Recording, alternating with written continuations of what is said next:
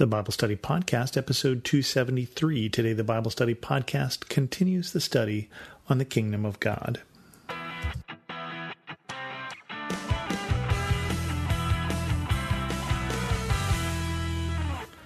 Welcome to the Bible Study Podcast. I'm your host, Chris Christensen.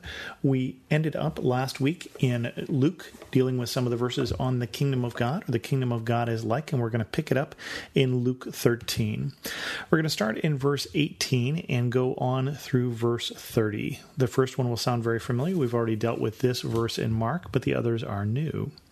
Then Jesus asked, "What is the kingdom of God like? What shall I compare it to? It is like a mustard seed, which a man took and planted in his garden. It grew and became a tree, and the birds perched in its branches." Again he asked, "What shall I compare the kingdom of God to? It is like yeast that a woman took and mixed into about 60 pounds of flour until it worked all through the dough." Then Jesus went through the towns and villages, teaching as he made his way to Jerusalem. Someone asked him, "Lord, are only a few people going to be saved?" He said to them, "Make every effort to enter through the narrow door, because many, I tell you, will try to enter and will not be able to.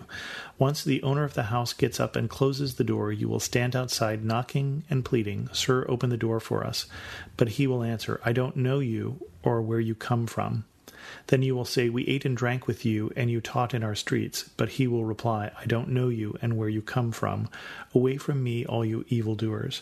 There will be weeping there and gnashing of teeth when you see Abraham, Isaac, and Jacob, and all the prophets in the kingdom of God, but you yourselves thrown out. People will come from the east and the west, and north and south, and will take their places in the feast in the kingdom of God. Indeed, there are those who are last who will be first, and first who will be last." So we're going to skip over, as I said, that first verse. You can see earlier where we talked about that verse in Mark. But getting into this one, the kingdom of God is like yeast. So what is yeast? Yeast is a small single-cell organism that lets off carbon dioxide. Okay, so what? But it's something that we put in bread, and it makes the bread rise. Okay, you with me so far? Now, the thing we have to understand is at this time, think of yeast as you would think of leaven or sourdough. For those of you who've ever done any cooking with sourdough bread, or maybe Amish friendship bread, because I know that got really popular a while back. And the idea is that instead of going to the store and buying yeast, that what you do is you culture yeast, you take some out of today's loaf, and then you let that grow. You give it some sugar and some water maybe, and it grows, and then you use that for tomorrow's loaf. Okay? And the idea is that you put in a little yeast and lots of flour and lots of other ingredients, but the whole shape and character of what you're baking is changed by that relatively small amount of yeast. Now, we've got a bread maker, and I know that I put in something like a teaspoon worth of yeast and cups of flour, and I end up with bread. But if I take out that yeast, I end up with something very, very different. So yeast is, I want to say, contagious in the sense that it affects the whole bread. And so in the same way, the kingdom of God is contagious. The kingdom of God spreads. The kingdom of God grows. The kingdom of God isn't something you just buy at the store, but it's something that you get from someone who has it. And I think there is that nature of the kingdom of God here. And it's interesting because there are two other natures of the kingdom of God that we look at in this other story here, and this is about the narrow door. So the question comes to Jesus, and it's a very pointed question and a very good question. Okay, are only a few people going to be saved? Basically, is this something that anybody can be saved, or is it going to be few of us? Few or many? And Jesus' answer is basically few. Sort of. His answer is that there's a narrow door and many will try to enter and won't be able to. All right? So there's few. He says that many will stand outside and they'll say, let us in, and the door will be closed. There's a time that the door is open and then a time that the door is closed. So the other thing we hear about this is that the entrance to the kingdom of God, there is a time period at which the gates close. Okay? And if you aren't in at that time, you're out. And that's basically what Jesus is saying. Once the owner of the house gets up and closes the door, you will stand outside knocking, Sir, open the door, and he will say, go away. I don't know you. I don't know you or where you came from, but we eat and drank with you. I don't know you or where you came from. Oh, you taught in our streets. Away from me, you evildoers. So is the time period here, as we saw in some of the other ones, there is a time element of the kingdom of God. We had that sense of, in some of the other teachings, that today is the day the kingdom of God comes to you, and today is the day of your opportunity.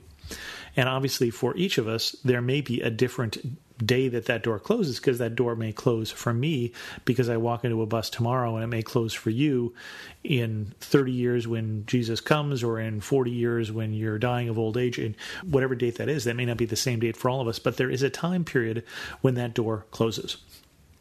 So it's a narrow door, not everybody's going to get in, and there's a time period in terms of in and out. Again, we talked earlier about the kingdom of God, that there is a sense of in the kingdom, out of the kingdom.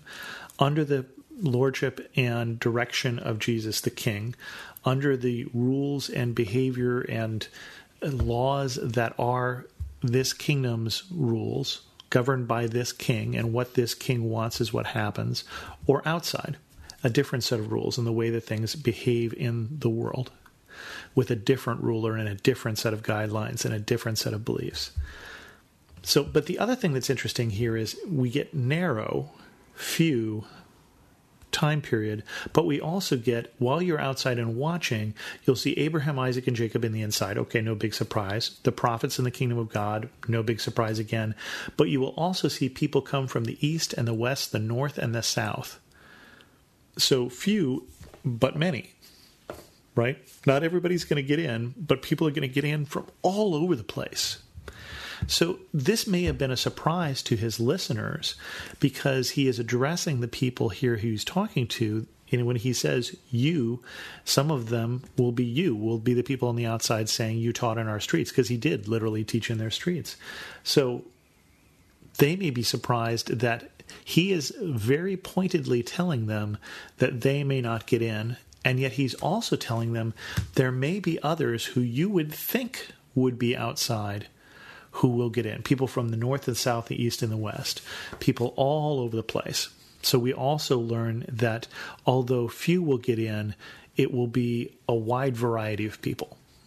So it may be few from lots of different places, which is a different non-Jewish view, perhaps, of what they were expecting. And the other thing we learn about the kingdom of God here is it's a feast. It's a party. You're not just getting in. You're not getting in, and then you're finding out it's a party. So you're out here weeping and gnashing your teeth. And gnashing your teeth is a particular phrase that means deep regret. I wish I had got in. I wish I had done differently. I wish I had done something else differently. I'm out here and I wish I were in. So there's weeping and gnashing of teeth, because not only do you see Abraham, Isaac, and Jacob, not only do you see the prophets, not only do you see these other people you didn't even think would be included, but you are also missing out. And now you see clearly that you are missing out on a feast or a party. And then the next verse that I want to look at is from Luke 14, 15 through 24. And this again is talking about a banquet. When one of those at the table with him heard this, he said to Jesus, "Blessed is the one who will eat at the feast in the kingdom of God." Jesus replied, "A certain man was preparing a great banquet and invited many guests. At the time of the banquet he sent his servant to tell those who had been invited, 'Come, for everything is now ready.' But they all alike began to make excuses. The first said, 'I have just bought a field and I must go and see it. Please excuse me.' Another said, 'I have just bought 5 yoke of oxen and I am on my way to try them out. Please excuse me.' Still another said, 'I just got married, so I can't come.' The servant came back and reported this to his master. Then the owner of the house became angry and ordered his servant, 'Go out quickly into the streets and alleys of the town. Bring in the poor, the crippled, the blind, and the lame.' 'Sir,' the servant said, 'what you ordered has been done, but there is still room.' Then the master told his servant, 'Go out to the roads and country lanes and compel them to come in, so that my house will be full. I tell you, not one of those who are invited will get a taste of my banquet.'" And so again, we get this sense of open invitation, great number of people coming, but some people excluded. And in this case, some people excluding themselves with pretty lame excuses. When you think about it, how this is practically, I have to wash my hair. I have to try out my oxen because I can't possibly wait and try out my oxen tomorrow.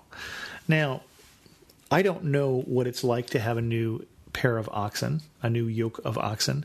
It might be that this is the first century equivalent of me getting a new iPhone or a new computer or a new gadget or a new gizmo or a new website, that I am distracted by something cool and shiny. It might be that that's what oxen are like to people in the first century, that this is something really amazing. It sounds like a pretty lame excuse to me, and it certainly sounded that way to the person who was giving the feast. Now, the one thing that I should say before we go too far is we notice that started with when one of those at the table with him heard this.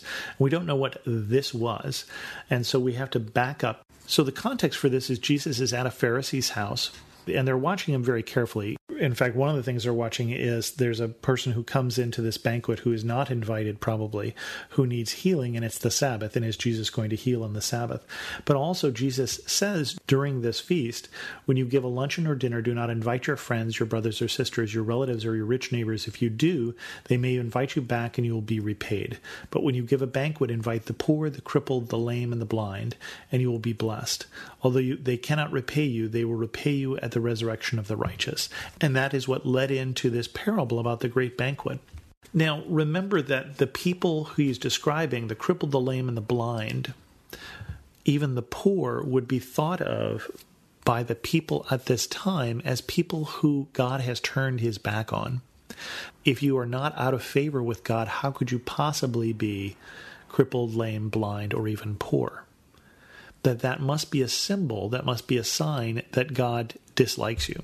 Now, the whole Old Testament is filled with the prophets talking about God's special care for especially the poor and those who are powerless. And yet, the people haven't learned that. They've instead thought that God has turned his back on these people. And yet, instead, he tells this story of this banquet of all of these people who come up with all of these excuses, people who are rich enough to buy fields, people who are rich enough to buy brand new, shiny new oxen, people who are desirable enough to get married, who can pay for a dowry, for instance. Those are the people who are not getting in. Those are the people who did not accept the invitation. And instead, the party is filled up with the poor, the crippled, the blind, and the lame. Again, few, but surprisingly many. Or few, and we might be surprised at who will be in the kingdom of God. With that, we're going to end this episode of the Bible Study Podcast. If you have any questions, feel free to send an email to host@thebiblestudypodcast.com or leave a comment on this episode at thebiblestudypodcast.com. You can also follow me on Twitter at Chris2X. If you are enjoying this podcast and want to give it 5 stars on iTunes, that would be okay too. And thanks so much for listening.